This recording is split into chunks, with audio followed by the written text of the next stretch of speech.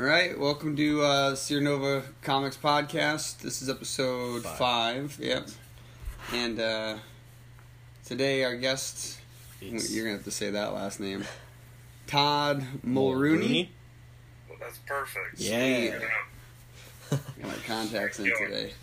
Great. So tell everybody who you are and what you do. I'm Todd Mulrooney. I've worked in comics professionally for the last 4 years. I always kind of dabbled in them. Professionally, maybe the last 2 years, where you start making money. I consider that where you're going pro. Yeah, because you cut your teeth, you do a lot of things for free. And what we've been doing here lately, and the reason you guys brought me here, is we've been building a brand YouTube channel where we have a bunch of creators involved and currently scouting for YouTubers.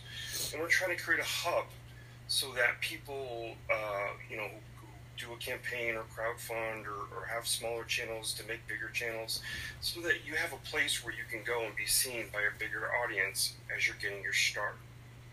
So anyone who's getting a start or having, starting out in this venture of crowdfunding, or they'd be able to come to us and work with us, putting up original content as their book is going or as they're producing or whatever.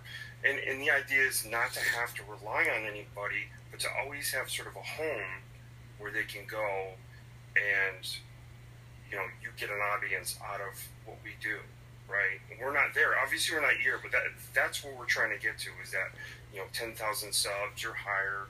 And then that way, the more, because there's a lot of books out there, beautiful books, like your guys' Milky book is really beautiful.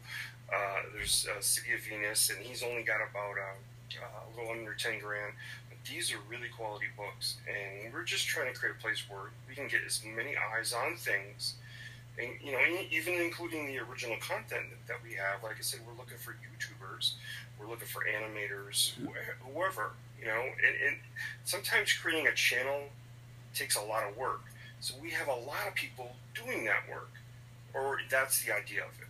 So as long as there's something like consistency, we'll build a YouTube channel. And sometimes that's hard when you're a single person working a different job outside of YouTube or outside of comics or outside of whatever your project is, then trying to do that project and try to create that base. That's really tough. It's a lot to ask. So we're trying to create the base for you. And that's really the genesis of what YouTube is. I mean, what IndieCom TV is. That's really the genesis of what that is. So that's what we're doing right now. I'm also working on Florida Man, which is a book with Mike Barron. He's shopping that around for a publisher. And I'm also getting back to a book that I've been working on for over a year. I have about 12 pages done, and that's called Ignition. A lot of people in the community have seen some of the pages and know that I've been talking about that. Even on my own channel, I've been talking about Ignition for over a year. So it's time to get back to that a little bit. And we're also, a bunch of us at IndieCom TV are just branching out to webtoons. We're going to do our own webtoon. We looked at the market and we looked at what it does. And as far as eyes on your work and creating a base, artistically creating a base, it really is the place to be. And the only way to really push comics and sort of save them, so to speak, hashtag quotes, if you're going to save comics, you have to affect the youth culturally. Look what goes on over there in Japan and how that affects the culture. If it ties into music, movies, manga, they all tie in together. Everyone's dressing like it. Everyone's watching the shows. It's sort of a counter-cultural movement. And so for if we're going to do something like that and sort of create a bigger base, we need, where do kids get their content? Really? The phone. Everybody's looking at their phone. So Webtoons is really geared for your phone. So we're going to try it out and see how that goes. I know that seems like a lot of things, but when you're really trying to do this game for the aspect of creating a book, you really got to, the marketing and the social media aspect is very, even if you just wanted to work at Image or Marvel or DC, you post every day. Every single day, get your work out there, get it noticed, keep showing that you're getting better. You might think nobody's watching, having done this for as many years as I have, they are watching. They won't comment, right? Editors and pros won't comment. That's a given because they're afraid you're going, oh, you stole my idea. Or that they're always afraid of that kind of stuff. But they are watching. So if you're posting every day and you're getting better and you're trying to get some notice and you're trying to get eyes on anything that you're doing, you got to keep consistent. Absolutely, that's awesome because that's definitely a big part of what we're trying to do is build like the resources necessary to help indie artists out, and so that's why it's great to connect with channels like yours so that we can actually help spread the word of other places that people can go. On our platform we have tons of creators putting up their comics there. But we always tell them, like, you can post it wherever you think you're going to get views. Like, that's the goal. Like, we don't want to hinder anyone. We want to just open the doors for people. Yeah, when you talk about resources, that's another thing. We're trying to build that, too. I just thought about that today when I connected with a guy who taught me how to color. It's Chris Sotomayor, and he colors for Comics Experience. It's just like a 9-week course that you take online, about 3 hours a night, once a week, and that was a really good asset. So these assets are out there. These people, I didn't realize he had a channel. So I was thinking about a series of videos of, if you want to learn to color and you don't have the money, there are these 3 guys or 4 guys that are doing it on YouTube that talk it well. That's important. Just like Richard Friend talks inking well, and a couple other guys talk process well. The resources is there, and that's a good idea. What you guys are thinking about as far as linking people together is what you're talking about. Networking and having sort of a community, and it's a virtual community, I guess you could say.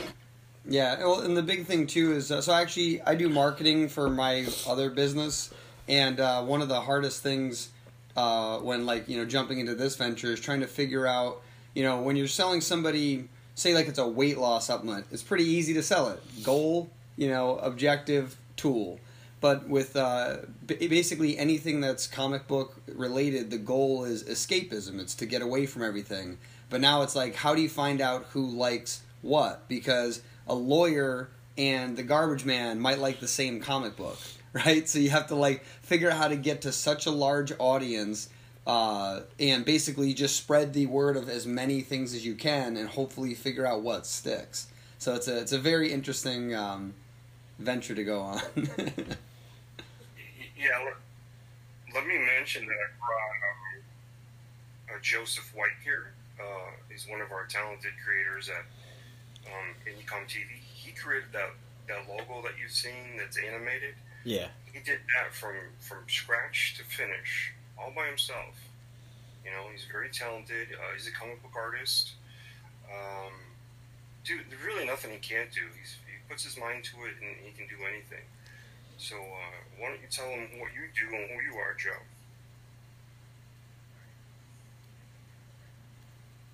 Oh, is he there? Can you? I saw that he unmuted himself, but I can't hear him. Now he's muted again. I wonder if he's having some kind of issues.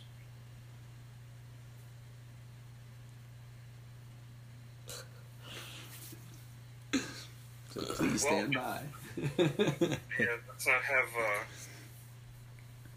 Joe's working with. We're working behind the scenes together, obviously, to try to. I do the recruiting. Joe makes sure he does, takes care of contacting everybody that's part of it. We have, it started with about 25 comic creators. To be honest, these guys were in comics. Some of them had books that have been successful. Some of them had books that were out. Some of them were beginning their books, and some of them were from other communities. Because there's sort of a divide between Kickstarter and Indiegogo.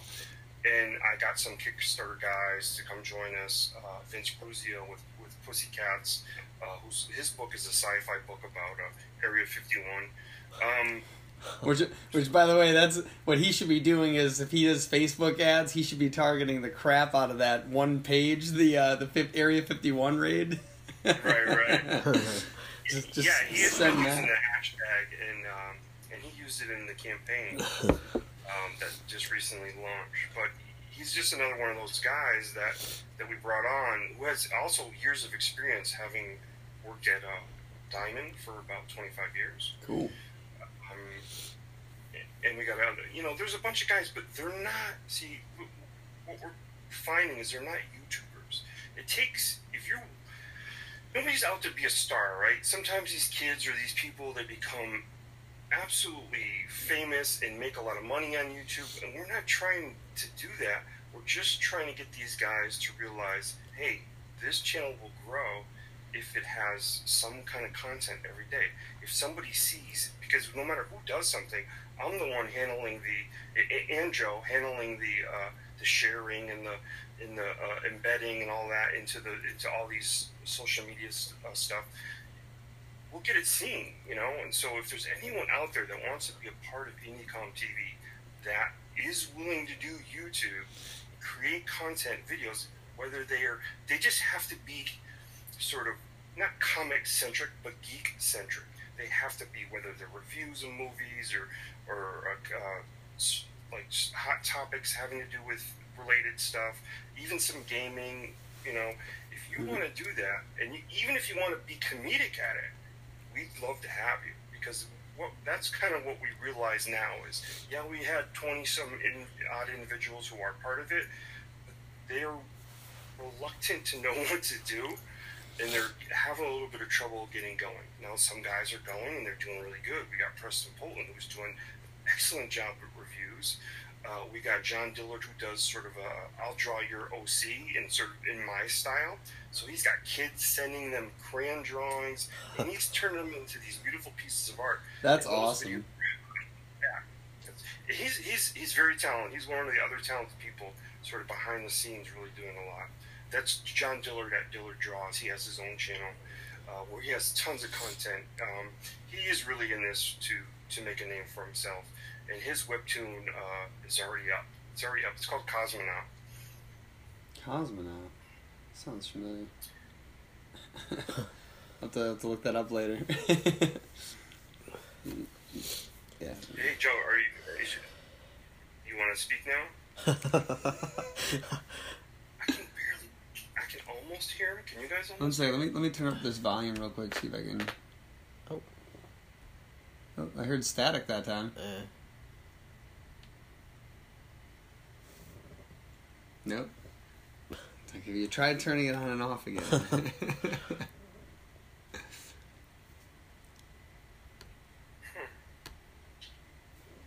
Maybe come out and come back in. Yeah, the link should still work if you just close the tab. Yeah, there he goes. So, any questions you guys have for what we're doing over at IndieCom TV? One of the questions was, what is it all about? But you pretty much said that. Pretty much nailed it. So where do you see IndieCom TV in like the next 5 years? Well, you know what? We hope to be a little bit more diversified than we are now, right? We're planning a Space Coast to Coast type show where the person we're interviewing is interviewed by an animated character who's called Captain Independence. So that's Joe's actually working on that behind the scenes. And awesome. We also, 5 years from now, we hope to have a big number of subscribers, because I know this will evolve, right? Yeah. And it'll also revolve. I've been saying that from day one. We'll have people who kind of come and go. They'll use it for when it's beneficial for them, right? They might have a campaign, and it might be a 60 campaign, so maybe they'll do 3 months with us, and then when it's done, they'll probably go. And that's fine. That's why it was built. It's not a gated community. It's an open door policy. You can come back, you can go. We're not tied to any of the agendas out there. We're not tied to any movements. This is pure entertainment from independent level. Granted, some of the reviews done by Preston Poulter are of DC and Marvel Comics, and that's fine too, because you know what? You're trying to target as many people as you can. That's the thing. If you want to sell something, you want to sell a hamburger to a vegetarian on cheat day. Yeah, I like it. You're trying to. You want to say that again? Just say that again. You want to sell a hamburger to a vegetarian on cheat day. Yeah, I'm gonna just take that. I'm gonna. That's gonna be the title. That's gonna be the title yeah. of the podcast. So that way you're not splitting up your audience right out of the gate. You're not part of CG. You're not part of this. You're not part of that. And we wanted to create a home for that, where everyone was welcome. We're not out tipping any windmills or talking about any kind of politics or an agenda. That stuff is really not meant for comics. It's really just it's escapism. Right? Yeah, that's the big thing. Yeah. We want to get it back to that adventure. My book Ignition is such a Peter Parker from the 80s. You know, Peter Parker was Spider-Man. He had 100 problems, but being Spider-Man wasn't one of them, right? Yeah. Got 99 problems and Spider-Man ain't one of them. Yeah. Ignition has 1,000 problems, but being Ignition isn't one of them. And that's the story of Ignition. That's awesome. Yeah. Cool. Alright, guys, I didn't mean to. Oh, we hear you. Yeah. I unplugged my preamp on accident. So. That's okay. It's all good. What was the question we had? It was just what I do, I think. I'm just a comic book artist. Been doing comic books for off and on for about 10 years now. And I met Todd about almost a year ago. And we decided to do the IndieCom TV together. And ever since then, it's been a lot of fun.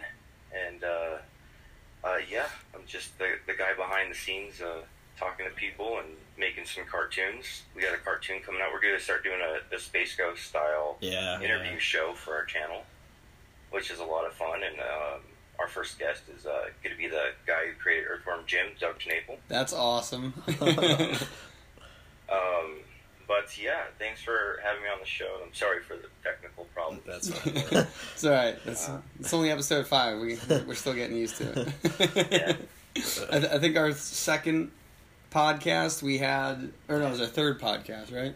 Technically a third, yeah. Technically, it was our third podcast. We had a bar pop up on the window of the recording, and it stayed there the whole time. And we didn't know, so it's like right in the middle of the window. Oh, that's perfect. Yeah. So no, we've had worse. Yeah. Yeah. But no, IndieCom TV, it's a great place for anybody who enjoys comic books or loves creating anything within the realm of geekdom. They can stop by and check out what's going on. We're trying to give it the feel of an actual network to where you have a big, broad, range of variety. So we're hoping to have cartoons, interview shows, skits, all kinds of fun little things. Because you don't really see that around YouTube anymore. A lot of it's this like drama-oriented type stuff, Yeah, you don't see the what's it called? What was that Joe cartoon? Like those messed up cartoons back in the day. Oh yeah. Yeah, but that used to be like the entirety of the internet until like 2008. It was like 2009, something like that. Yeah. Yeah, that's the war of this generation is drama on YouTube. So, but yeah, it's going to be a lot of fun, and we're really excited about the whole thing. I sound kind of low right now. I just woke up. I forget that Todd's 2 hours ahead of me, so I almost missed the show. Oh, so where are you both from? I'm from Springfield, Massachusetts. Oh, nice. Yeah, so you're in our time zone. Yeah, I'm in Denver, Colorado. Nice. That's awesome. That's the thing about the virtual community is like the Coffee Akihabara show is hosted by Chester Busby, who's out of Japan. He does a great job on his own channel, and that's why I really wanted him to do something. So I got him to commit to an hour a week to do a interview type show, and lining up guests for him is my job, and that's the thing about this. This is a community. And the veil, like I used to talk about, why do YouTube? Why is Ethan Van Skyver telling me I have to do YouTube?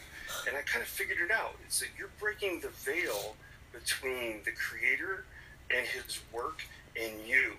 Whereas you used to be able to maybe go see him at a convention or whatever, and you'd go, oh, I really love your work, and you sign my book. Well, now it's even a little different. You can ask me questions while I'm drawing. You can get to know me. I let you in a little bit on the process, and I'll try to teach along the way. That's kind of what I do. I try to talk to it like I know it, whether I do or don't. and I'm a digital artist, so I talk a lot about Clip Studio and stuff like that. And that's what I was doing on my channel, right? Because I began it when I was coloring a children's book. And so that's what I started with was, okay, I'm going to just do this live.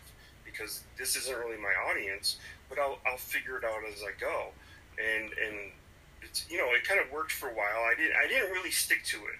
But I get the idea of it because it's all about community and it's all about these relationships and sort of having, like me and Joe, like he said, it's fun, right? Why is it fun? Because we do this all day. We hang out and people come and they go and we have laughs and we go and we do things like crash other shows and start talking. We have a couple of accounts and we'll start talking like, oh my God, hey, look who's in here. Hey, it's Joe. You know, and so we have a little fun with it. We're trying to get our name out there, right? And we're trying to get subscribers. So we try to think of ways every day that while we're working, because we're drawing all the time, especially Joe. Joe's drawing 16 hours a day.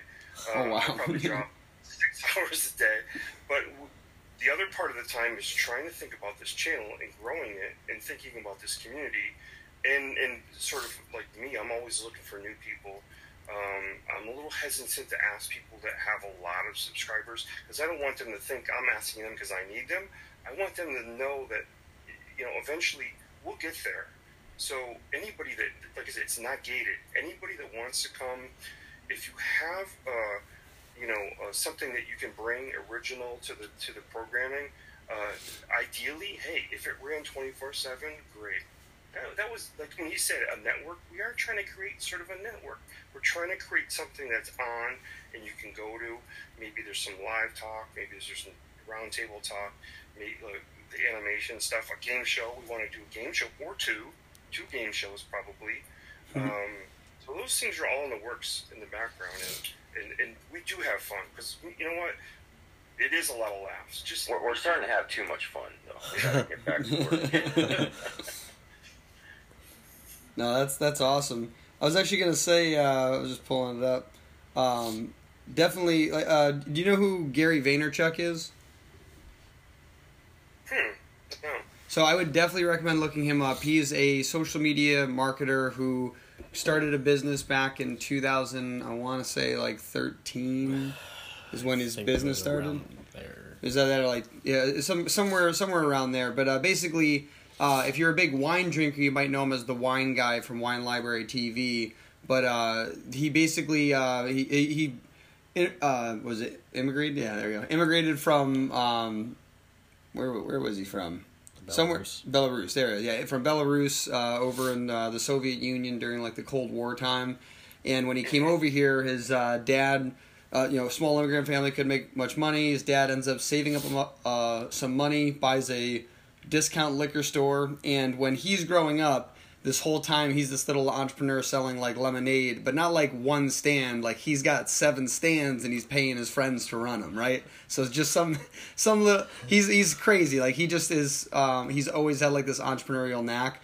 And what happened was when he saw the internet come out, he's like, oh, right. And he ended up creating a YouTube channel and talking about wine, and he did it in the most authentic way, where he was just like, this tastes like bubblegum, right? As opposed to like, oh, the fragrance of whatever in it, right? So he did that way back before anyone else was doing it, and he took his dad's company, which his dad had built it up to $3 million a year, which obviously isn't profit, but it's the revenue coming in, and I think he grew it to $60 million a year.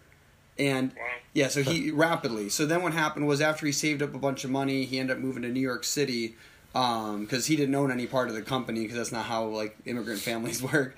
He ends up moving to New York City, starting his own company, and now he has the fastest growing it's not even digital marketing. It's the fastest growing marketing company in the world right now. It's growing faster than any other marketing company has ever grown previously either.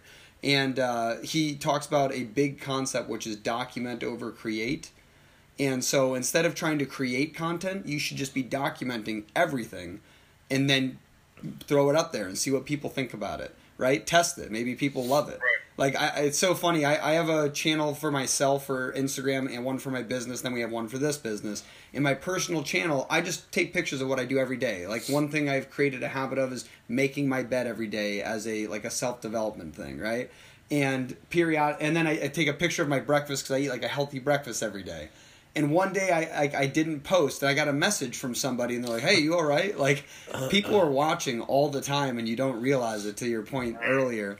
And so I figured I'd mention that, but that's the huge reason why YouTube is big. Is one thing that Gary Vaynerchuk talks about is people try to create content, and they're like, "I want people to read it from a comic book store, or I want them to watch it on HBO." And it's like, don't try to put it where you want to see it. Put it so others can find it. And so he has like a whole book here, actually. Yeah, ironic we're starting there.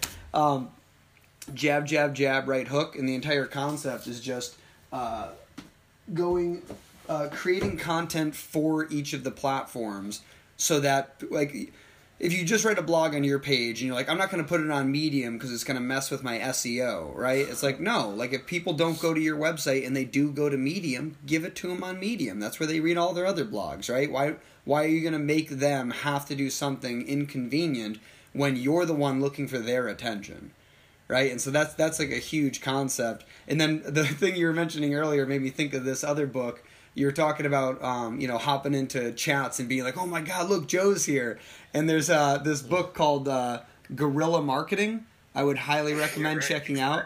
And that's what that is. It's like, just getting in there. Like, I've seen there's a company in California who they paid a bunch of kids to pretend like they won I think it was like a hockey game for their region, and so they went on TV and like they went right up to what's the Good Morning America, whatever channel, ABC, something, I don't know what it is. In New York City, it's Good Morning America. Yeah, that's what I'm talking about. But yeah, no, I'm saying, but the company was in California, but they did it. They sent kids here, and they're holding up jerseys like they won this hockey thing. But the city that they were talking about was in a TV show that was about to be released.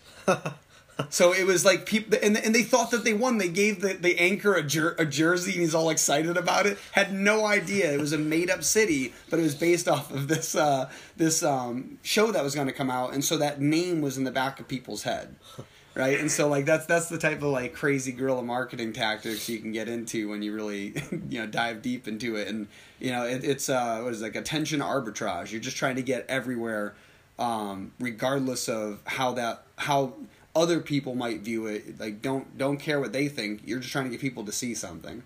If they don't like it, that's fine. There's 8,000 other things they can look at in the next 15 seconds by just scrolling past. But you just want to get that one person who does want to see it, and that's who you're looking for. Yeah, we're really trying to figure out the whole YouTube thing as far as creating the right tags and titles and this and that. We do try some things, and we'll see how far we can take it. I'm hoping, like I said, I hope it's a hub where, man, I gotta bring my book over there, and whether you want to get on a show or you want to work with us for a couple of months by creating content, all fine and dandy. You know what I mean? And in that way, you don't feel like you need a particular person, right? You don't feel like you need, geez, if I don't get on that guy's show, I might not get funded. No, you know what? Let's get as many people into one place where there is no drama, there is no gate, and they'll be able to come and utilize IndieCom TV to the best of their advantage. Because it is what you make of it, right? And granted, we have some guys that they're slow going and they haven't gotten started yet, and we have some guys really getting out of the gate and have already perfected it and figured it out. So, it'll always be like that. It'll always be like that. There'll be plenty of people who raise their hand and say, oh, I want to do it. And then the fear of coming live or the fear of something will always sort of get a hold of them, and they'll just sort of cower into the corner because they're afraid of something that's really not there. I don't care if there's 1 million people watching or one person watching. You're just communicating to that person, right? Because it doesn't matter. It's all a figment. But you're trying to communicate your idea or your project or whatever it is that you're trying to get them to look at, and you're just trying to communicate to that person, one person. And then if there's 100 people watching, great for you. And if there's only one person watching, you talk to that one person like he's your buddy, and he'll believe in what you're trying to do with whatever book. Now, not every book is for everybody, right? So you might have that person who comes one time and goes, I'm not into sci-fi. And he's gone. That's fine. But if you have enough other content and other type books, that's why if any con becomes 100 people, fine. That's all the better, you know. And that's what we're hoping to do eventually. 5 years down the road, that's what I'd love. That it just is a self-sustaining system for marketing, cross-marketing. You know, originally we really wanted everyone to talk about whoever was campaigning at the time. And you see, if you watch some of Preston's videos, he talked a little bit about Shinobi Sasquatch, which was in demand at the time. So we've laxed up a little bit on some of those things, but eventually those things will really be part of the channel. That there'll be plenty of mentions by other people doing content of a book that you might be part of, but you're not doing content that day, right? That's the other thing is to try to help each other out, to be a community for each other. That's great. Yeah, there's actually an article you should check out. It's been highly popularized in the entrepreneur community, and it's called 1,000 True Fans. Really always thinking that. Every time I think of that. Basically, it's by Kevin Kelly, who's a serial entrepreneur, but it's been referenced by. Have you ever heard of a book called The 4-Hour Workweek? Yes. Yeah, so that's like the entrepreneur's, Bible start. I think it was written in 2009, and since then there's been several hundred or thousand entrepreneurs who are now millionaires after reading that book and really applying all of its rules. And one of the things that same author, he's written 5 other best-selling books, but he basically talks about, he's preached multiple times on his podcast and on several other platforms about that one article, The 1,000 True Fans.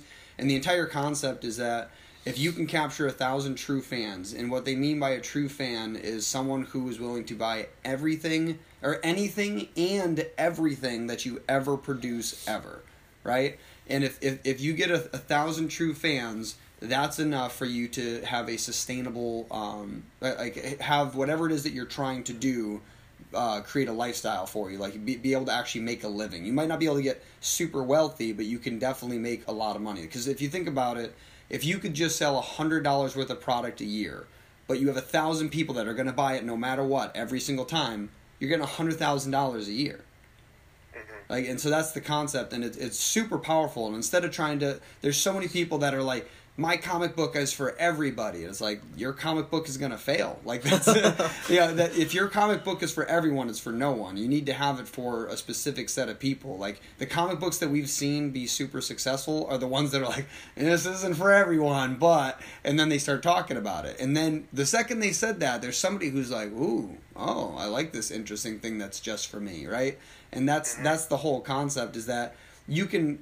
That's the reason why we're trying to help, like you were saying, cross pollinate and be like, hey, all you 100,000 people that we might have grabbed your attention at one point, here's a comic, and maybe there is 1,000 people in that audience that might like this comic, and then we pull up another one. It's totally different, right? Like the sci-fi versus fantasy versus superheroes, right? We got so having that different sample audience to pull from will hopefully be very impactful. And then that's when you get stuff for YouTube. You should have playlists that are based on genres so that people can basically follow a playlist rather than just the whole channel. And that's a great way to capture much larger audiences.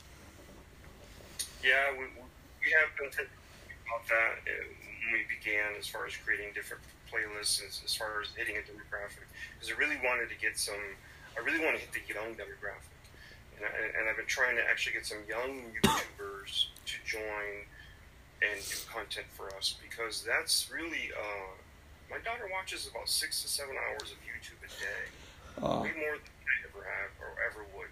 So there's something to be said about that demographic too, right? Because eventually they might be consumers.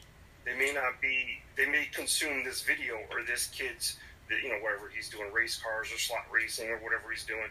They may not be consumers yet, but they may be consumers a year from now or 2 years from now. Yeah, we have still yet to draw straws on who's going to wear the purple dinosaur outfit. No, it's funny too because at my place we have my cousin who's my roommate. He got this really nice router, so it has a bunch of different bandwidths we can pull stuff like because I do like gaming and stuff like that, and so does he. So we're able to separate it, but it also tracks internet flow. And he told me one day, he's like, yo, look at this. And he showed me my internet usage, and it was like 2/3 YouTube. And I was like, oh, yeah, that makes sense.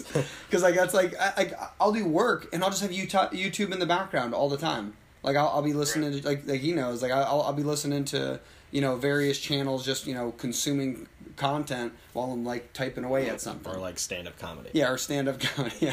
Yeah, I watch that a lot too. So it's just like, yeah, like that's the thing is you want to find someone who, like that 1,000 true fans. You want to find someone who, it doesn't matter what they're doing. They heard you're doing something new. They're leaving work early that day to go get the thing that you told them that you're going to have. Let's face it, YouTube is personal and intimate.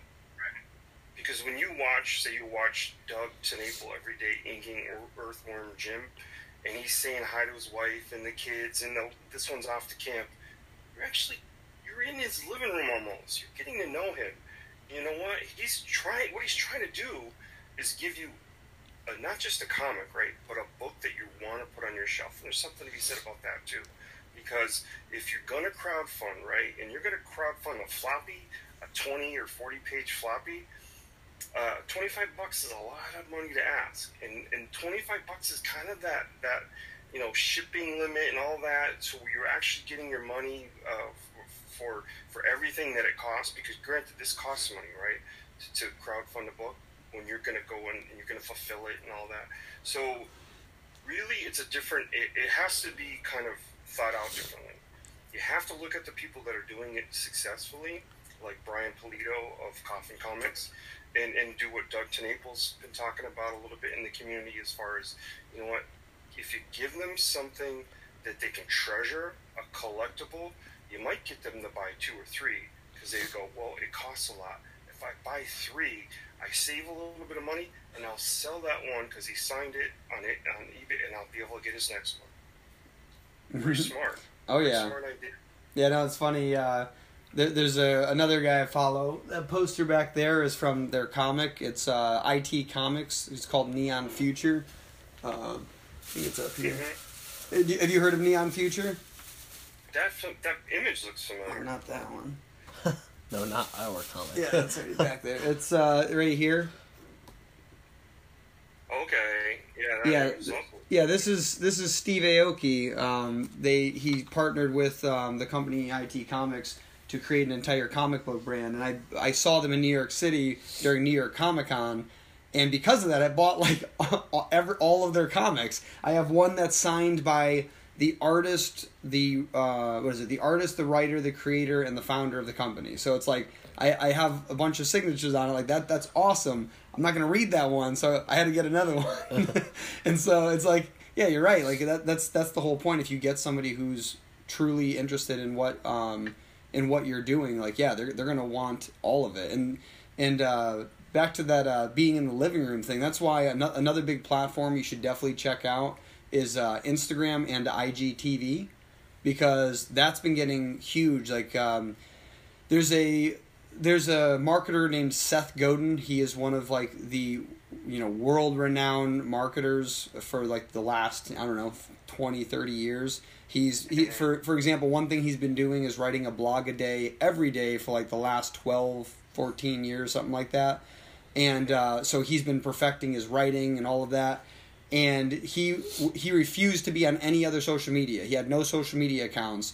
He only had his one website, and that was it. And this year, he opened up on Instagram.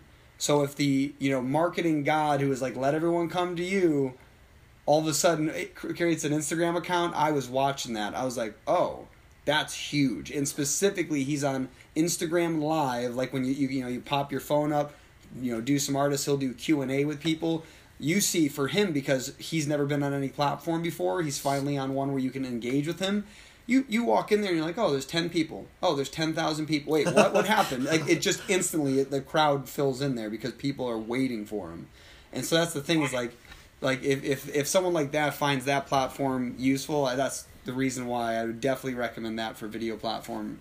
For IG or IG. IGTV. It's through Instagram.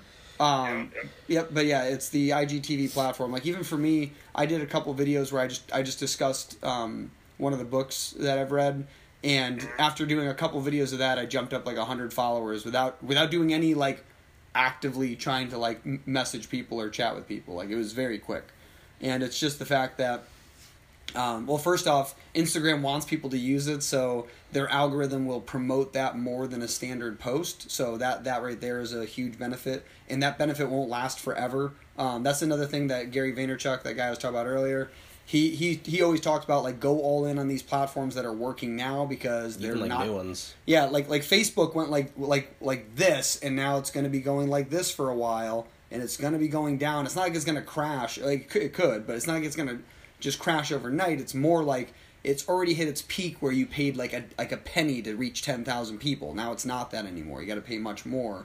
But the thing is, it's going to slowly cost more, and you're going to slowly reach less the longer it goes on. And so by getting on those other platforms sooner, that's the best way to do it. Like, same with YouTube. That's why the people that were on there in 2006, 2009, those are some of the people that have like millions of subscribers, is because they were on there early. And then what people do is they're like, oh no, I wasn't on in 2009, so I'll never get that many followers. So then they don't get on at all. And it's like, no, the point is get on there as soon as possible. Like, the best time to plant a tree was 20 years ago. The next best time is right now. Like, don't wait to do it. And since you're trying to get the young demographic, another good platform you could actually use that would definitely help is Snapchat. Oh yeah. Use Snapchat. Like, yes. Yeah, no, it's one of those things where it's like, I hate it, but yeah, if you want a young audience, that's 13 to 18.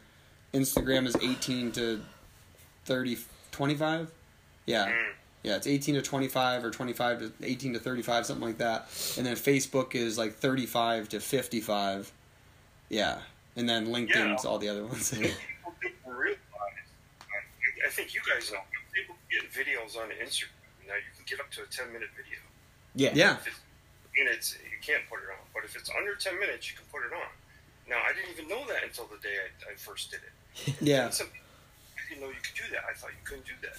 And I was like, well, I figured it out. I figured out how to do it. And it's actually, you know what, a lot of our videos, granted, it doesn't count for YouTube, but if a lot of our videos have gotten a lot of views just on Instagram. You know, and we don't even have that many followers, so it's something I'm definitely going to have to work on, this whole IGTV thing. And just stories in general, so Instagram stories, Facebook stories, just content. Yeah, little snippets here and there. That's like what Facebook and Instagram stories are all about, is just being like, oh, here's like a snapshot of me halfway through a drawing. And then it's like, hey, what do you think, right? Like, you just little snippets of engagement. But yeah, it's the hey, look, I'm following them around as they go through their day, and that's the whole point, is you're their escapism, right? They get to be like, oh, what would it be like to be an artist, or what would it be like to see behind the scenes, and like that's the thing that all of these platforms have done for people, and that's the whole document versus create. Instead of going out there and trying to make a movie, some people are way more fascinated about how you made the movie. Right. Yeah, we talk about that. Why don't we just go live while we're doing this, or why don't we just do this while we're doing it, or make Joe's already been taking his Bandicam and setting it up and recording everything he's doing and stuff like that. Yeah, it is smart. You're right. It's a good way to just create some content because you never know who's going to appeal to. Yeah. Well, it's funny. I play video games. I used to play a lot of them, but after like getting into all of this business stuff, I dialed down a lot. And then my little brother ends up going into the Marines, and so the only way I can spend time with him is to play video games with him online. So I told him one day, I'm like, I can't justify playing all these games all the time because it's eating away my time, and he's in a different time zone, so it has to overlap at poor timing. And so I go, you know what? I'm going to start a Twitch channel, and that way at least I'm building up something. Even if it never makes any money, if I could somehow, make it, worthwhile, then I can remove that, like, feeling bad that I'm hanging out with my brother, right? Because that's the only thing I can do. And I think it was 2 days ago, I just became an affiliate on Twitch, and now I can get paid to play video games. Like, that's like, yeah, exactly, yeah. And it's nothing for money. It's a very, very small amount, but it could be enough that maybe it buys me lunch for dinner once a month or something like that. I just saved money, right? My son wants your job. but it's funny. Like I the only reason I was even able to do it to that extent was so like I worked as an engineer for 4 years. I slowly built up a marketing company on the side, and now that's what I do full time. And then this is I basically do this on the side because this isn't paying any bills yet. But so that's how I did that, and because of that I have all this. I can work whenever I want and from wherever I want. And so because of that, when I go to play video games, my little brother's in Japan right now, so I might hop on at like 2:00 in the morning to play with him. And so it's like, I have to, and so because of that, I have a unique scenario where like I've gotten people from, bump the table. I have people from like England watching me play games and then joining the lobby being like, hey, where are you guys from? I'm like, oh, I'm from America. They're like, oh, that makes sense. Where is this guy? He's like, oh, he's in Japan. And it's like, that's incredible that I'm playing with people all across the world, and now it's to the point where I can actually make money doing it, even if it's just a small amount, and even if I put it all back into it, where like I just buy nicer camera equipment or nicer sound equipment, things like that. It's just it's a fun way to justify a hobby. Yeah, I got in for about a year Rainbow Six Siege, and oh my god, that game's so good. Drawing suffered. Yeah. But then again, I created a community. Some people who I talk to almost daily I kind of miss. And so I do contact them other ways. But they're always asking me, hey, you going to come back? And if I come back, I'm going to get sucked in. And even though that game's already like 3, 4, 5 years old, I'm just going to want to play it all over again. Or even the newest game, whatever that is. So it can, to me, it was a great thing community-wise, but a time suck. Oh, I forced myself to put it to the weekend now because I kept having... I got a couple of really good friends on there. I play on PlayStation. I have a couple of really good friends on there now that like they'll message me all the time, like, when you getting on? And like one's from North Carolina, one's from San Diego, right? So they're like all over the country. But it was funny because when I stream, I do live video, and this is still my backdrop. I'm just a little clay. My TV's over there.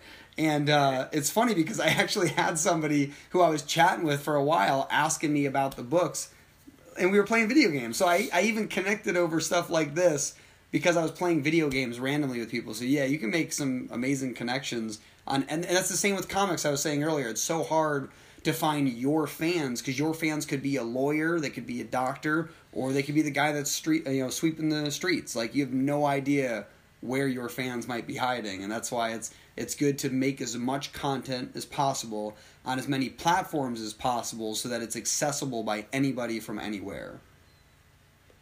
It's funny how you bring up the books again. Now, you have a bookshelf for a reason, because those books mean something to you, and they're like a vacation that you want to go back to at some point on some day. And that's why we have bookshelves, is to put those things up there, because that was, whether it was hours or weeks or days of fun or enjoyment, or like yours, a lot of them are learning and marketing and stuff like that. You're going to revisit them, whether because there's something you don't want to ever forget, or just an adventure you always want to have. And making good books, comics in this community is very important. If we can get the people who buy superheroes and mainstream comics to just open up a little bit and realize there's a lot of good comic books out there that aren't being done by Marvel or DC. You just have to be willing to try them. Some of them may be a little bit more expensive because they're crowdfunding. But if you try them, trust me, you'll like them. Now, I don't even read anything that is any more superheroes done by mainstream comics anymore, because it's already been done. To me, everything is like, I've already read this. This has already been done. This is nothing. Yeah, it's just like recycled. So, basically. Right. Yeah. My favorite books over the last 2 or 3 years were like Velvet, Lark, Black Monday Murders, Sword Daughter. Those are my top 4 or 5 books that I read over the last couple of years, and they're the books I preach all the time, because there's good stuff out there. You know, granted, I've read a lot of independent books, but there's still stuff being done by guys that did work at Marvel and DC that is being done either at Image or somewhere else, and it's still good. They still produce good stuff. Yeah, definitely. We like totally tangent. What's this one? I know we tangented off all the questions we had, so that's good. That's how you know we're having fun. Yeah. So, questions for you guys. You guys make comic books? Yes. Yeah, that's what this guy is right here. I keep in the backdrop. Oh, that's cool. Yeah. The cover artist is from Chicago. He's New Leaf Comics. New Leaf Comics. He was the episode on our podcast where that block was on the screen the entire time. Yeah, so we gave him a nice shout out. We're you guys have trouble crowdfunding those comics? So I paid for this comic through my paychecks. Yeah. So yeah, it was a lot of money. Oh, really good. Yeah. That's good. So the lettering is getting redone because he lettered it, and there was like I'm not a letterer. I was first asking for a it, letterer, like a while ago, like back in like April or March, and then I was like, I just want the comic out. So he's like, I'll letter it, and I was like, all right. This is gonna go one or two ways, and it looked like it went pretty well, huh? It's not bad. It could have been worse. So I got a couple reviews. One review was by my friend that has a blog called effectivenerd.com. It's all indie, like anything indie. So you could check that blog out. But he reviewed our comic, and the only thing bad he said was the lettering. And then Hector of New Leaf Comics, he said the only thing that was like that needed a little work was the lettering, because some of the letters or words are a little too close to the bubbles. And then there's another guy that just said something, because we are doing a Kickstarter for this book, but we're making a deluxe edition, and with the deluxe edition there's going to be 6 more pages, and so 6 more pages of story, and the lettering is getting redone by a guy that actually lettered one of my favorite indie comics right now. It's called Broke Down in 4 Dead Bodies. I don't know if you heard of it. No, I haven't. Travis Gibb is the writer. Can't tell if Todd froze. Yeah, I don't know. It's either that or he's really good at not moving. Hopefully he doesn't. Sorry, I'm going through your guys' website right now. Oh, no problem. So yeah, I built that website too. It's functional. It's a lot of people like the website. I put it together so that it worked. I still have a lot of work I have to do on it, but yeah, at least it's functional. That was my goal. So we're launching our Kickstarter for the deluxe edition. Yeah, he went away. September 2nd. So we're giving the preview link to like a bunch of different creators and like people that actually were successful on Kickstarter, and I'm like, so what can I change on this story page or whatever so it looks better, and they're actually giving me like pointers. So that's pretty cool. Yeah, it looks great. Did you guys write it? I wrote it. I wrote the entire trilogy of that. He wrote basically 1,000-page book 2 years ago. No, it was way longer ago. The book. Sorry, that was 5 years ago. Yeah, but about 2 years ago, he broke it down into a screenwrite, like how you would what's it called? Storyboarding. Like he wrote it out like that without the images, and essentially after taking those, first we had those drawn by a comic, or he had them drawn by a comic artist that was probably a year and a half ago. Yeah, he does more skateboarding. Yeah, and it wasn't. And I look it over and I'm just like, this doesn't make any sense. And then I look over because I didn't know what he had handed to him, and we were looking. And it's like, oh, this is like a storyboard. When you create a storyboard, each of those is like an animated section, but you can't animate a comic book when it's in print, right? And so I was like, okay, let's take each of these panels or each of these storyboards and break them into panels so that we can actually illustrate what's going on. So we actually had the comic book drawn up at one point, and it wasn't like the artwork was terrible. It wasn't where we wanted to go with it eventually, anyways. But it didn't make any sense, and not because of the artist. It was because you can't capture a moving section in a single panel, and that's kind of what kept happening. Is we had multiple scenes where like 6 things were happening, and it's like you can't do that in a comic book panel. Right. Yeah. So then so that was probably 8 months ago that we had this started. Yeah. Yeah, and so then the physical printed one was about 8 months ago. We had this started. When did we print them? May. Yeah. Of this year. Yeah. Yep. How many pages is it? This one is. We should get these numbered. Yeah, I think I remember thinking that. I think it's 19. It's something like that. Because the 6 more pages is like 24, 5 pages, so. I think there's 19. It looks like a lot of fun, and I hope you guys succeed at crowdfunding this book. Yeah, I would like that very much.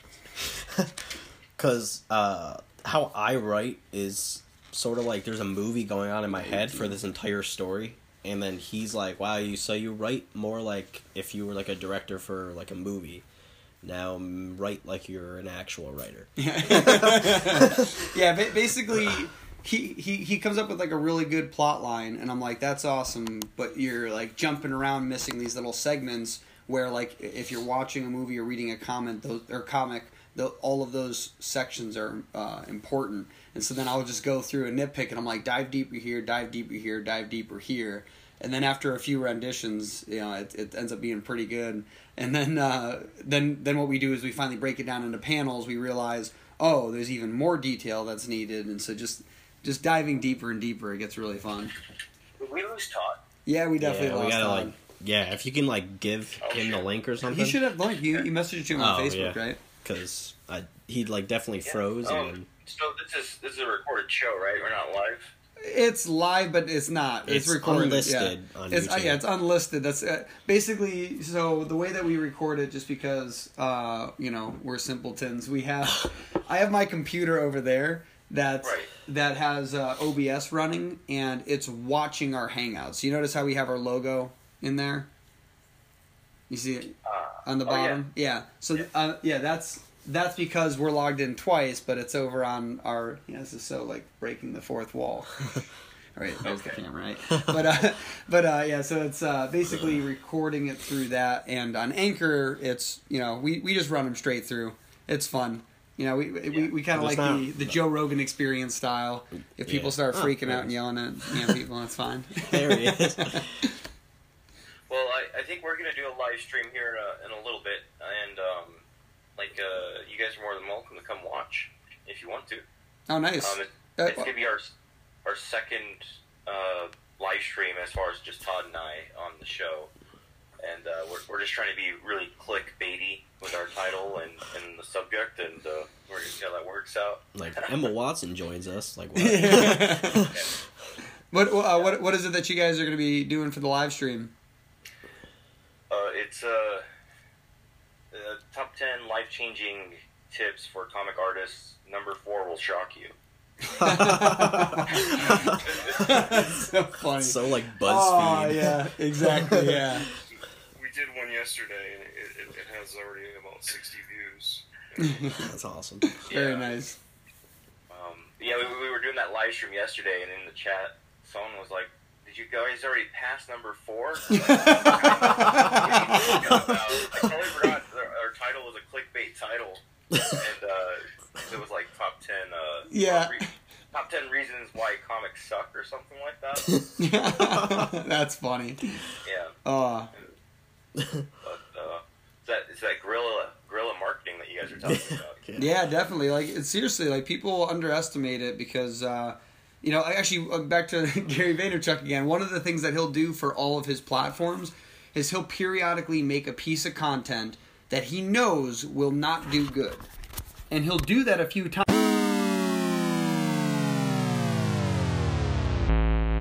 And therefore increase the cost of the individual seats, not by a lot, but enough to replace those missing seats. Every single time those airlines do worse. And so they move the seats back and they make them tight because people are always more willing to pay a lower price for flights than they are willing to pay a slightly more for that better legroom. Gary definitely said that. $5 difference on a plane ticket, Which is ridiculous because if you think about it, if you're on a plane for 6 hours, $5 should be nothing. You should be like, yes, hell yeah, $5, I want more legroom, right? Like, and it's probably more like $20 or $30, but people are still like, no, like that's a ton of money, and it's like, I guess if you're flying every single day, it might be, but like not a lot of people are flying all the time. Right. So it's definitely so when people what is it actually? Yeah, it's right here. Yeah, this is one of my favorite books on psychology. It's called Predictably Irrational. There we go. I gotta say all these fun words. And it's all about the fact that people do things completely irrationally, but in a predictable manner. And if you can learn what those are, it's much easier to interact with people. Oh yeah, there's psychology behind marketing to people to get them to buy your stuff, and it's crazy the little things that will turn people off from buying your product. Like if you notice over on Kickstarter or Indiegogo, books that are underneath $20 don't do as well as books that are over $20. That's interesting. See, that's huge information to know. Like it is funny that ironically, where's that one? I got a book called Smart Price. I do. I really do. I have a book called Smart Pricing, which I can't seem to find at the moment. There's another thing I noticed about crowdfunding is if you set your goal where it doesn't look like you're going to pay your talent a livable wage, that doesn't do well for you. Yeah, this right here is Smart Pricing.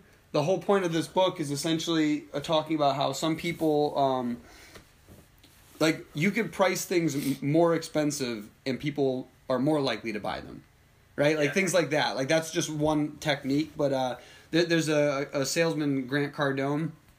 He talks about that all the time where if he tries to sell somebody a $3,000 product and they don't want it, he's like, oh, I have this other product that's $10,000, right? And the guy's complaint was the money. Because people don't realize, people make a judgment on emotions first, and then they justify it with logic. So they might justify that your product isn't worth $3,000 based on their emotional feeling that it wasn't worth it to begin with. But if you give them what they really, really, really want, yeah, here's $1 million. I don't care. I want that thing. It's the thing that I want.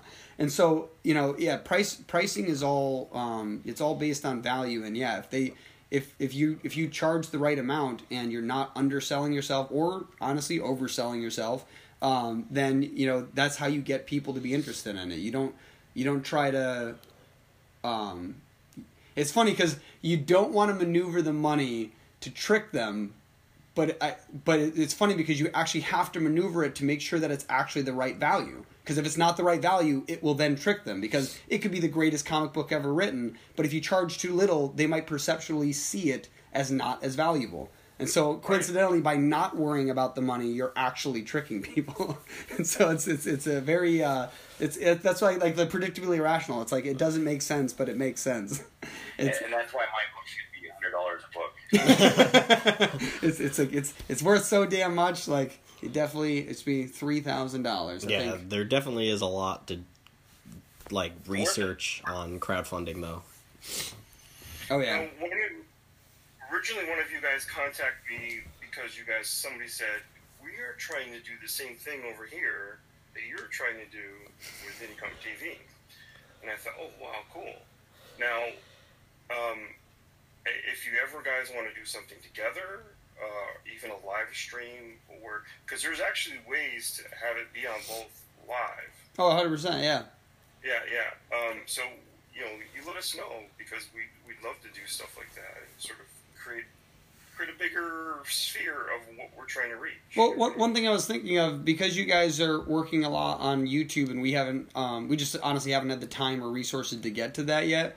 One of the things that we're looking to do, and we don't care who works with it, because we're talking with New Leaf about this, having creators who have gotten to a certain level creating YouTube videos for teaching purposes. And instead of just creating their own channel, which they can feel free to do that. If they wanted to, they can put it on our channel, or they can put it on your channel, because the point isn't to draw attention to just you, is to draw it to the indie community. And so if we get it to the community so people are aware that, like, that's why we have the hashtag Indie Revolution. We're not trying to make everyone see Sierra Nova Comics. We're trying to get everyone to see, oh, look, there's so many other things that exist, and this is just a pool that I can reach into and grab from. Right? And that pool has so many more things than just, the typical Marvel DC, where it's like, you know what you're going to get. Instead, it's like, wow, like, I didn't realize there's horror comics. Like, if you ask people what a comic book is, right? Yeah, like before I even started this, I liked comics, but I didn't know there was, like, ever really horror comics. Then I discovered Afterlight Studios. I don't know if you've ever heard of them. It's really good. They have the comic Wendigo Wood, Ghost Island. Ghost Island's like an entrepreneur. It's like Jurassic Park meets horror. So, an entrepreneur gets stuck on an island, and he has to, like, deal with, like, ghosts on an island. There's a new one called Stay Awake, which is about, like, sleep paralysis. So it dives into that. There's another one that you just did, but but that's just one. That's even just one genre. Like I love horror. We have historical fiction as well. Yeah. Like there's things like that are really entertaining and specifically some people will like way more than others, and they don't even realize that that's in the comic book world too. Like the comic book world could be anything. Yeah, it's not just superheroes. Yeah, like and actually, like that one I was showing earlier, the IT comics. That's all like cyberpunk, future dystopian stuff. It's not superheroes. Right. It's like Blade Runner. Yeah, I one time thought as an idea, because steampunk was so popular, that I would do some kind of comic that was sort of steampunk related, And, if you're ever going to do that, you want to do that before Borderlands 3 comes out and start targeting the people that are interested in that. Right. Yeah. but it's a very technical type of... I like to be detailed, and my drawings are kind of realistic, so doing something like that is a troublesome. Whenever you put a lot of gear and stuff on somebody, that's where I have a little bit of trouble, because then you start manipulating that body to certain angles, and then that gear has to look a certain way to actually fool. You're trying to create an illusion with line, and you've got to try to fool the reader into, overcoming any sort of faults of that detail. And really, just one of those things where you draw yourself in a corner. For me, when things have too much gear, too much line work. The human form I have zero problem with. Human form with clothes on I have zero problem with. But when you start adding packs and bandoleras and guns and pockets and pouches, it's like, that's where I have a little trouble. Hey, leave those pouches alone. They belong there. No, it's funny. Yeah, you should. I've seen a lot of people that have done the cyberpunk style, and a lot of them I saw draw clocks first, like the inner working of a clock, and like a watch, like all the gears, and just perfecting the drawing of those, because they're so like the way that they when someone sees that, they just assume mechanical perfection, right? Like that's why it's an art. Like that's why a handmade watch is massively expensive, because it's beautiful, but it also just makes sense, even though most people looking at it couldn't tell you all the stuff going on in there. Right. And so that's one of the things I've seen where people have drawn that and then switched to cyberpunk, and just been like, oh yeah, look it, like it just looks beautiful. That's what I want to see. Any more questions? questions on your list? Yes, there is. We just flew out the window with that. What are some obstacles that you've had as a freelancer, and how do you overcome them? Wow, freelancing is an obstacle, right? Because you're even in the paying, right? Even in the paying market, you're chasing your money. That's always part of it, right? The obstacle is trying to get the work done, because freelance, you're not getting, okay, granted these aren't Superman and Batman, or if you always wanted to draw Daredevil, you're drawing something that somebody saw that they liked in you. And for one thing that people always see that they like in my style is my ability to draw clothes, right? To show wrinkles and effective shadows that make the illusion really look real. But then I end up drawing slice of life type stuff. And that's sort of, you got to trudge through that stuff. I got to draw horror for the very first time. I always have turned down horror stuff whenever anyone's ever asked me. I've done a few covers and a few things like that, but I've always turned it down because it's not my wheelhouse, right? So then I won that contest to draw 20 pages in Graveyard Shift 2.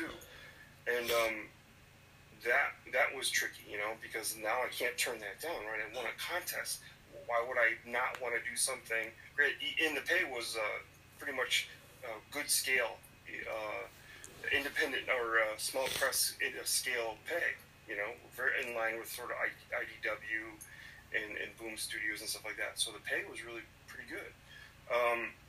So I had to sort of push myself through that. But I was also picked to do a character because I was good with clothes, and my character was sort of a blend of Michael Myers and Jason Voorhees. He was wearing a cellmate suit, a jumpsuit, and just doing the horror. So sometimes you're not doing what you're passionate about or what you love. You're doing a job, and freelance is that. It's a job.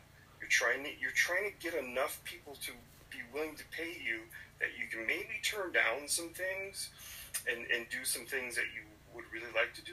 But that's a long, hard road, especially in independent comics, because usually you're picked by somebody because they think you have something that they know you can do their book, right? Yeah. So I'm not getting superheroes, or I'm not getting monsters, or I'm not getting dragons and fairy tale stuff. I'm getting what people see me do a lot of, and now you start to get a little bit pigeonholed.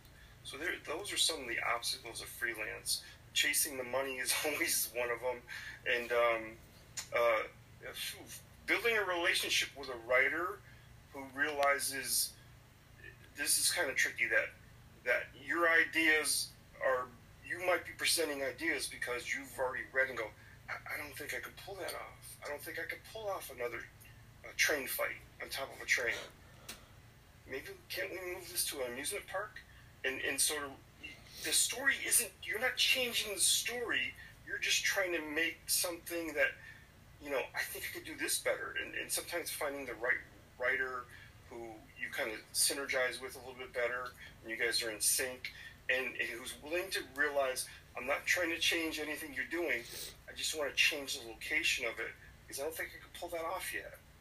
I'm always willing to admit, as an artist, that my talent, I don't have the education level to pull a certain something off, but there are things I can pull off.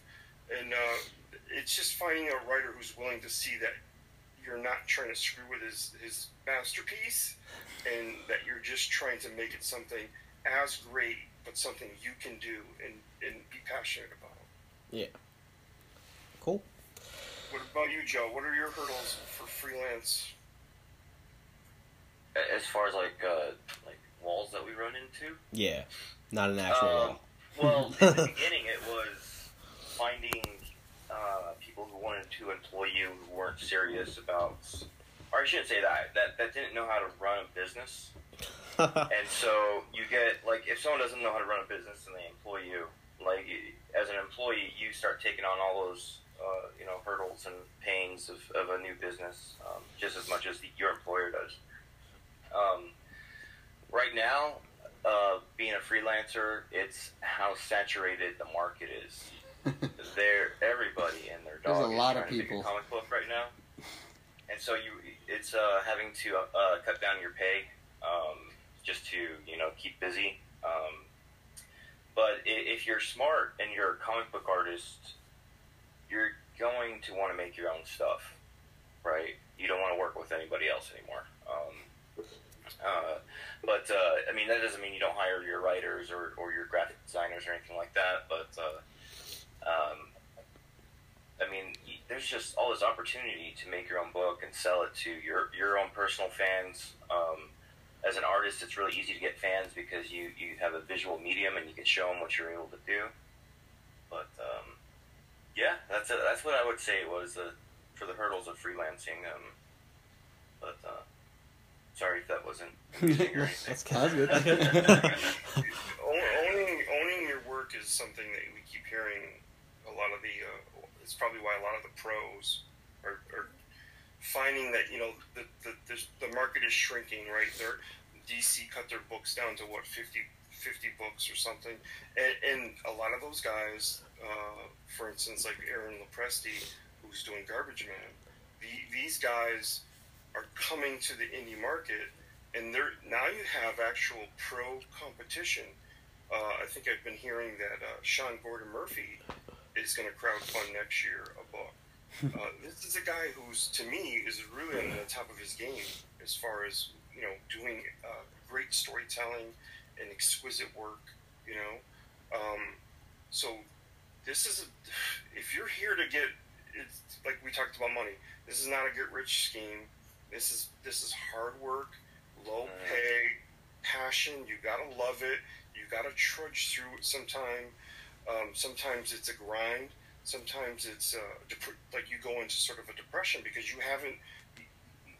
If you're inking or if you're penciling and inking your own work, it took me till about. I had 60 days to do Graveyard Shift 2, 20 pages. I couldn't start until 10 days in because I was working on another crowdfunder, and so I ended up only with 50 days. I was really it was really getting to me in my head. I was kind of having a little bit of trouble. Actually, the first 3 pages are the best, right? And then the middle is really it's good. It's good. And then there's a couple pages near the end where I really wish I could redo. Those last pages hurt the worst sometimes. Right. Because the writer got a little bit. He's a really good writer. Name is Von Kloss. He has a book that's called Monster MD, and it got a little repetitive because I had that guy. I had the monster who didn't run after people. Who the people made mistakes as they were running away, right? Oh, I gotta jump in this car, and this car won't start. So he's just walking and lumbering forward. Very Jason style. Right. So he's eventually gonna get to you, and that's what I had. So I had 6 people I had to kill, all in that way. And it was just really, really got repetitive for me to go, how do I make this interesting? And Dragon Ball Z just screaming. If I had it to do all over again, there's a lot of things I would do differently. But it's a learning experience. Again, I would if horror comes my way, I'm going to go back to turning it down. Put it that way. That's funny.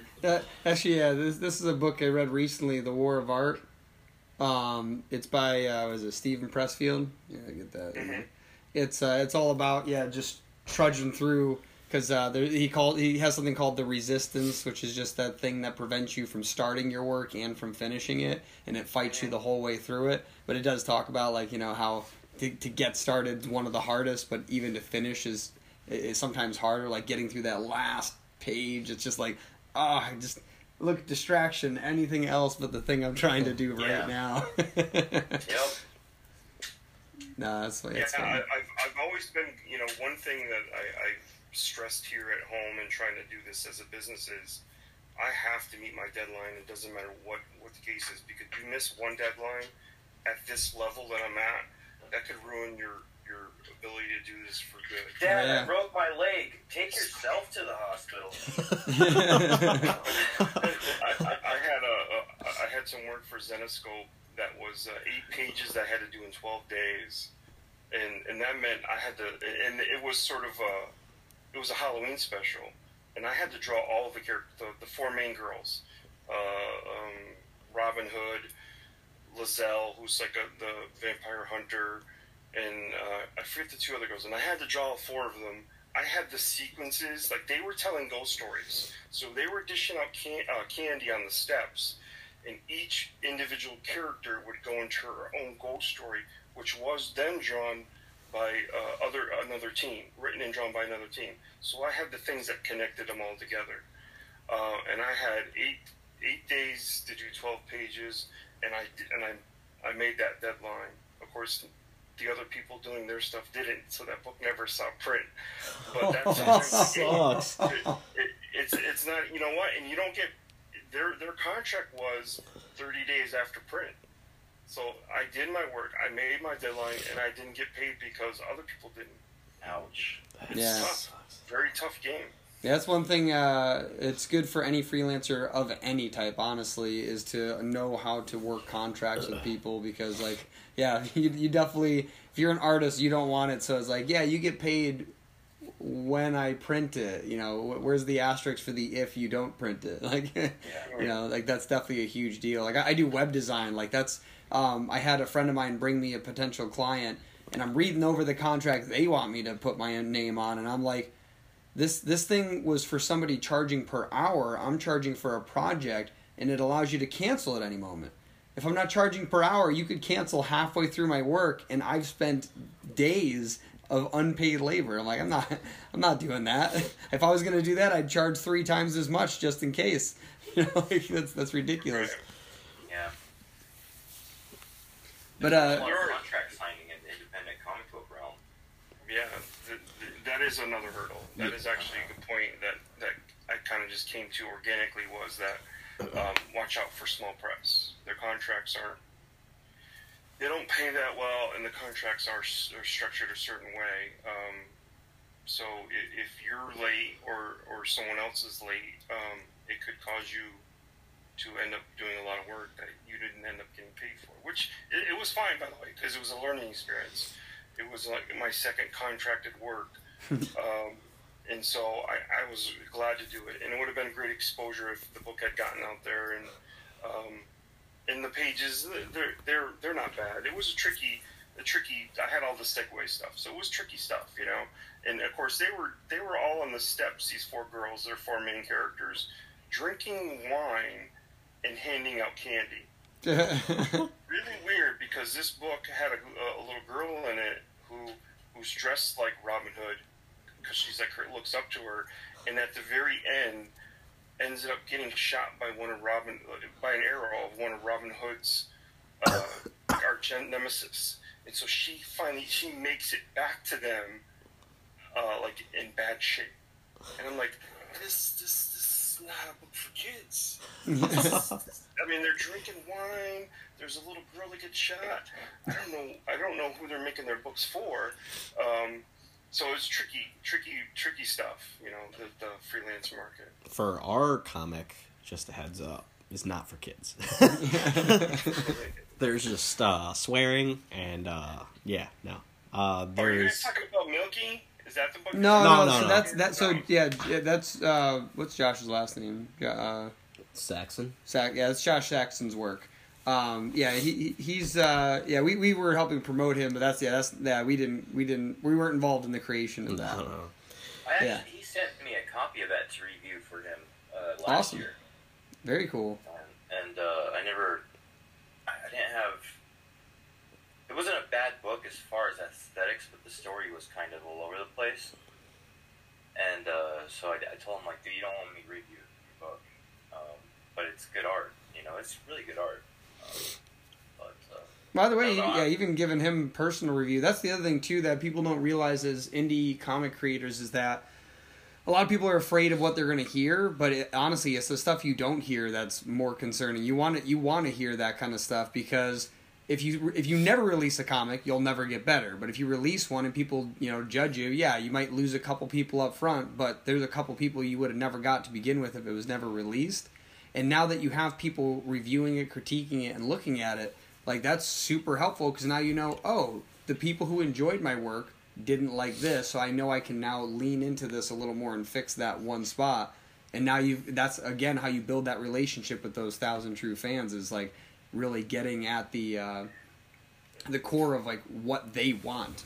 And there is something to be said about what you're talking about, because I try to conduct myself 99% of the time the same way. Is whenever somebody doesn't like something of mine, I say, you know what, I really appreciate you looking. Maybe I'll hit the mark with you on the next piece. I hope, you know, I really appreciate your comment and your time. I'm going to endeavor to do something that you eventually like. And just through that interaction, they're like, okay, you know what, this guy's trying. Because I'm not, you know, I'm an artist learning, and it's always an education, right? You're never, unless I become Travis Charest overnight, it's not going to happen, right? So I'm always going to be pushing myself to be better, to get better, and I've won that guy over because of how I dealt with him. And you know what? He may not even like the next thing, but he'll see, oh, this guy's making some kind of marked improvement, or he did hit this particular note. You've made a fan for life, or somebody, you know, that who may potentially be a customer for life. Yeah, absolutely. So I take my criticism that way all the time. Like, you know what, I understand this one didn't hit you in the feels. I'll try again. Hit you in the feels. Yeah, exactly. Yeah, that's why I only printed, like, I asked people. I was like, okay, so our first comic is out, and I can. We go through a drop shipping company that prints comics called Ready Comics. We're actually trying to grow a partnership with them, so we're trying to get any indie comic creator to like go under us to go to them. Yeah, we're trying to make it so, like, you know, whenever you order something in bulk, you end up getting a discount. But the problem is that indie creators rarely order in the amount of bulk that would be satisfying enough for that discount, or for like the bigger discounts. So we're trying to work a deal with them where if we can increase their flow by a certain amount, can we increase that discount at lower rates if people are coming through us? So basically, by being like like an affiliate with us and going through us and being like, oh, I'm sent here by Sierra Nova Comics to get this printed, that you could get a discount through them if we can just increase the amount of work that they're going to have to do, essentially. So are you basically trying to create a schedule of, hey, these 5 books wanted to go in September, but we held them back a little bit. We're all going to go in October to get a bigger discount. Potentially. So right now what we're trying to do is we're trying to first get a pool of people that we know we can get to go to them, and once we have a number, then because we've actually talked with the owner. It's very funny. I accidentally stumbled across them because I followed them on Instagram. Well, that's not even how I found them though. Oh. Like the way, because you figured out that you were doing that after I looked them up accidentally. Yeah. But what happened was I got followed by a company called Printify on my phone, and so that was good marketing by them by just spam following me, right? So I found them. I'm like, oh, what do they do? And I looked them up. I'm like, oh, they do drop shipping, like print T-shirts, right? Like they'll print a T-shirt on demand and send it, and it's a pretty damn good discount for printing one-offs, right? And so what ends up happening is, because of that, I'm like, oh, I wonder if there's a drop shipping company for comic books. I doubt it because it's probably pretty niche, but I'll look into it. And I found Ready Comics. He's like, oh, I think I follow them on Instagram. So we look into them. I go to their website. I check out all their stuff. I'm like, oh my God, this is exactly what I was looking for. So I called their phone number. I talked to the secretary. I start describing what it is what our goal is, like our whole, building this indie community, trying to get a bunch of people together so that we can help, revolutionize the comic book industry in a totally different way. And like halfway through that conversation, she's like, well, 1 second, let me get somebody else on the phone. And so I go, oh, awesome. And she's like, I'm going to get the owner. I'm like, great. So it's funny because the owner's name is Greg. So I was like, oh, that's hilarious. Like this is so.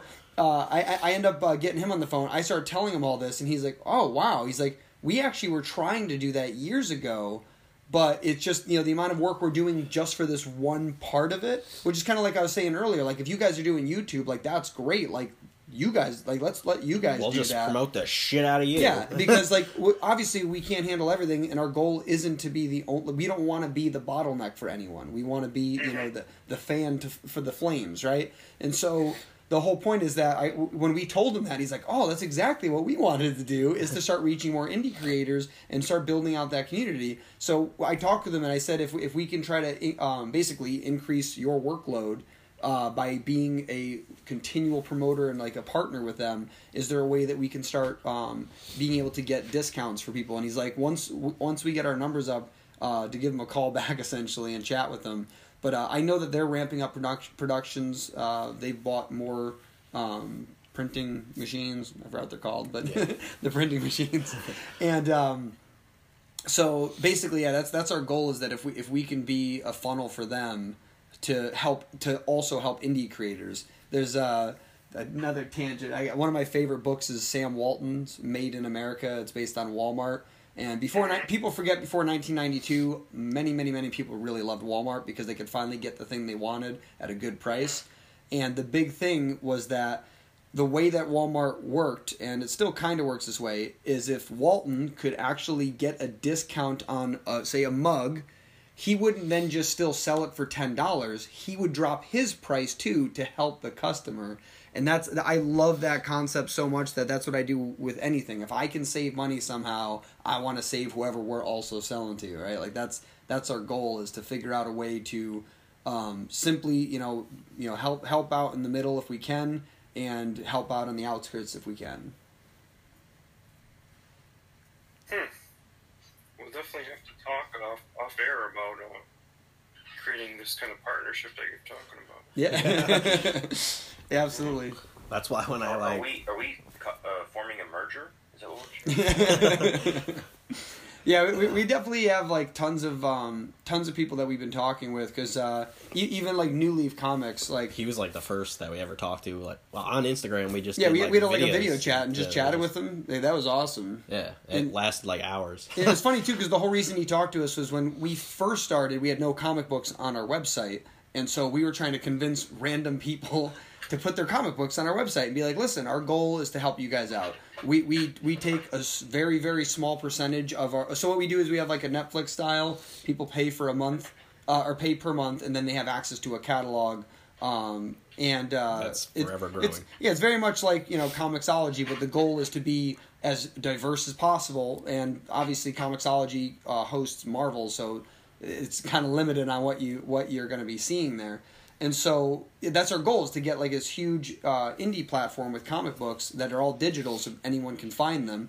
Eventually push that towards print. So say, comic book A is doing really well, maybe print off a couple of those or get them in our printed store, which we don't have yet set up just because we're still working on all that. But if we can get a comic book creator on there, that's what we're trying to do. So we're trying to convince people, and they're like, what are you selling? Like, how are you going to be screwing me? And we're like, literally, we came up with an idea to put our comic books online, and we're like, hey, I wonder if anyone else needs help with this. We should just help out.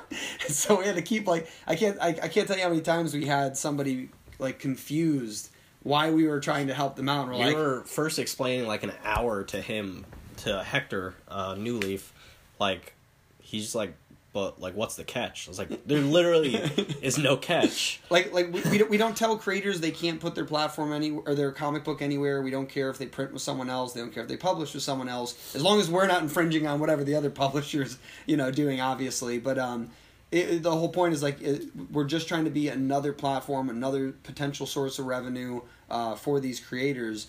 And yeah, so we get him on Instagram, and we chat, and he's like, at the very end, he's like, I'm really glad we had this talk, because that's all I needed to hear. Like, I am 100% on board.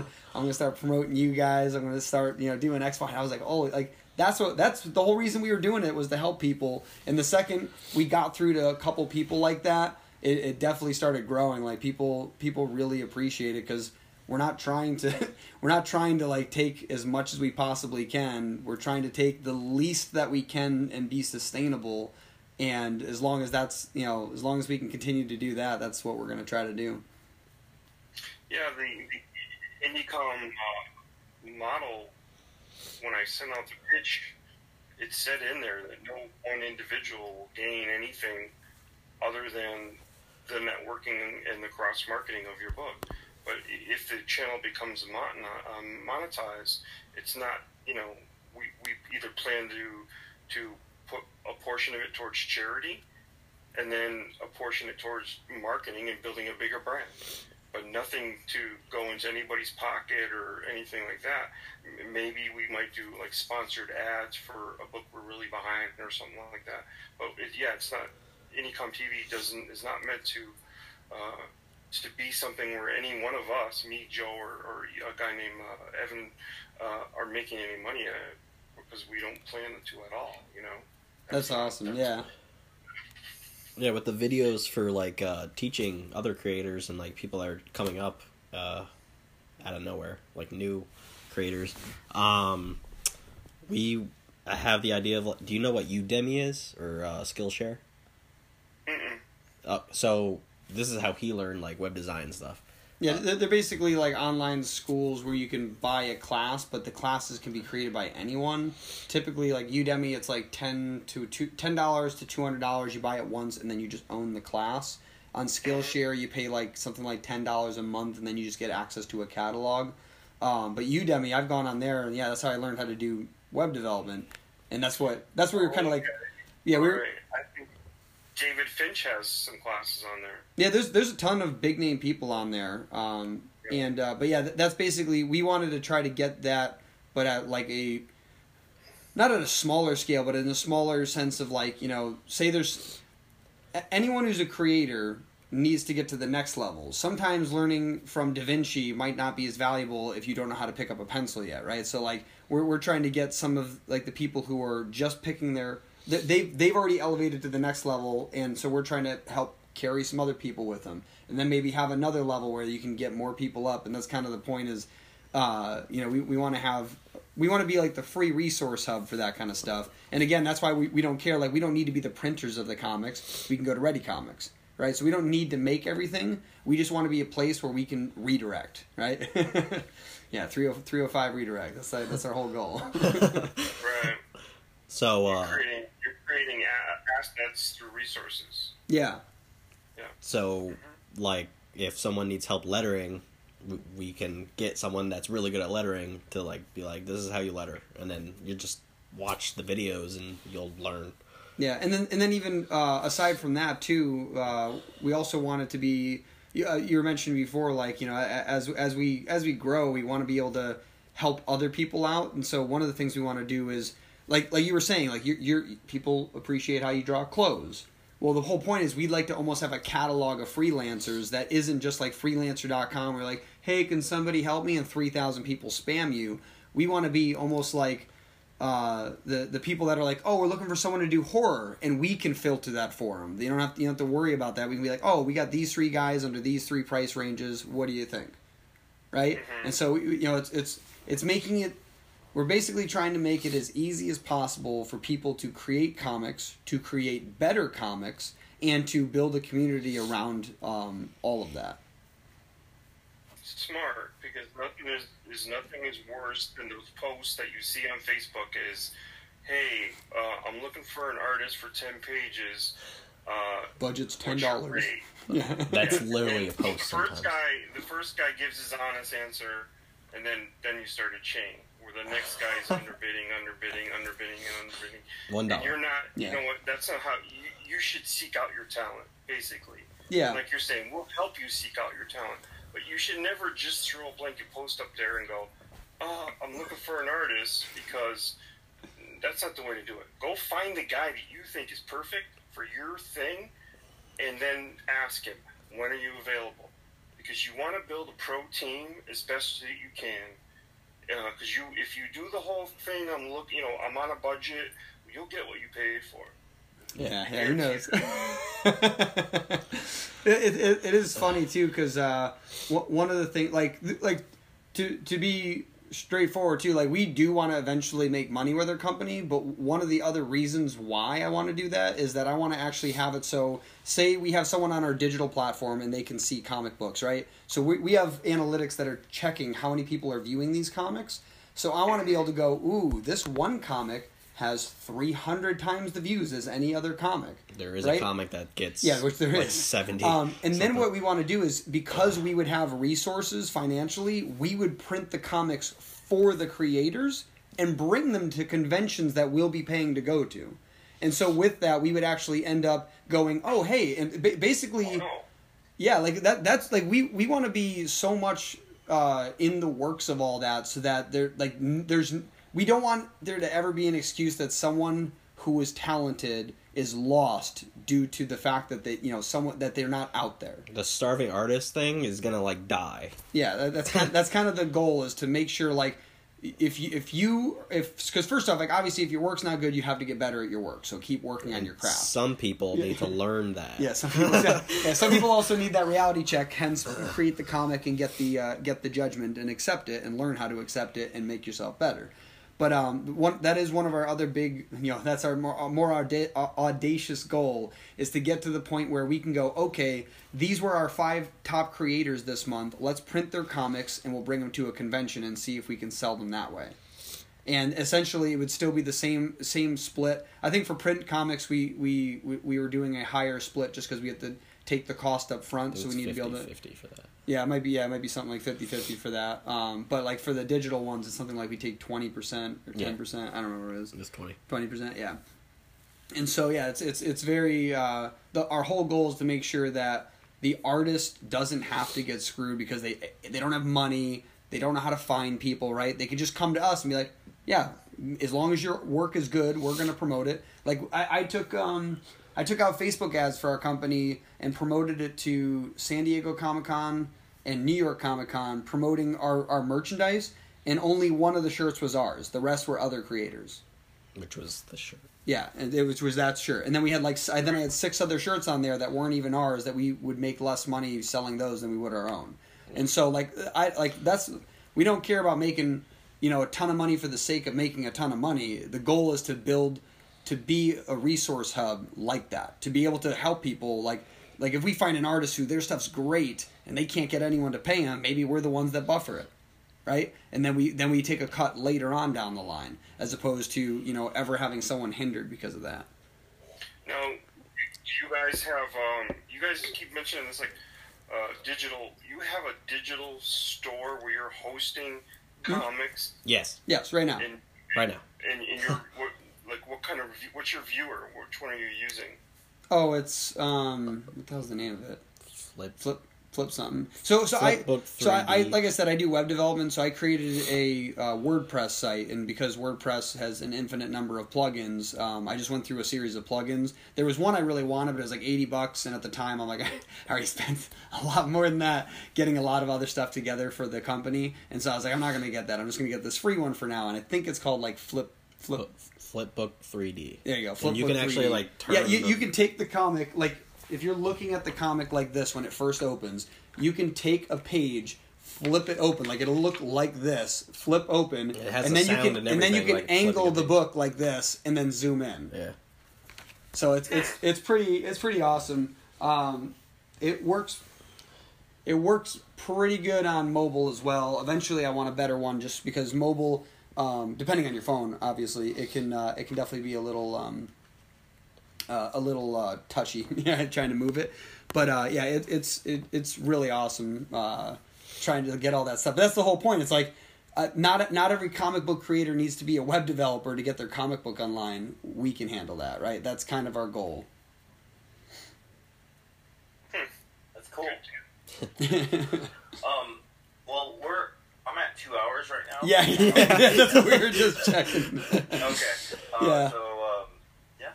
It's great being on your show, guys. Yeah, absolutely. Great meeting you two. Yeah, great meeting you as well. Talk some more after we hang up and exchange some information. Yeah, absolutely. Cool. All right. Okay. Cool. Yeah, thanks for having us. Hopefully your audience will come check out Anycom TV, and please subscribe. Obviously we're doing the same kind of thing. We're just trying to build a place where the independent creator can come, again, even if it's for a short time while he's crowdfunding, and get our eyes on his books. And there's no rules about funneling people to your own channel. Because, if we have a big one and we grow yours into a big one too, all the better, So there's no rules like that about this is cross funnel as many, drive people where you want to drive them. Yeah, absolutely. Yeah, I was going to ask, so basically, at the end of the podcast, we like to have you list off, like if you could have people go to one place, what's the one place you want them to go? Definitely IndieCom TV on YouTube. You can find me personally on Facebook, Instagram, and Twitter. If you were to search Todd Maroney, or Instagram might be Maroney Todd, and Twitter might be Maroney Todd. I don't use any phony names or put our name in the description. I don't have a moniker. I'm a bit of an OG. I don't even know why that happened. I'm sure it's about safety and doxing and stuff, but I'm too old. Everybody knows where I am, so they can find me, because it's a business. Why wouldn't you want people to know your name, right? You want to be contacted. You don't want somebody not to contact you because your name is Casper the Ghost 375. I'm not gonna guy. I know him. I'm not gonna contact the guy named Casper the Ghost 375 because I don't want to say that out loud. Yeah. I don't want to say that out loud. Nice. Well, we'll keep you on the call for just a second, but we're gonna end the podcast, and so thanks everyone for joining us.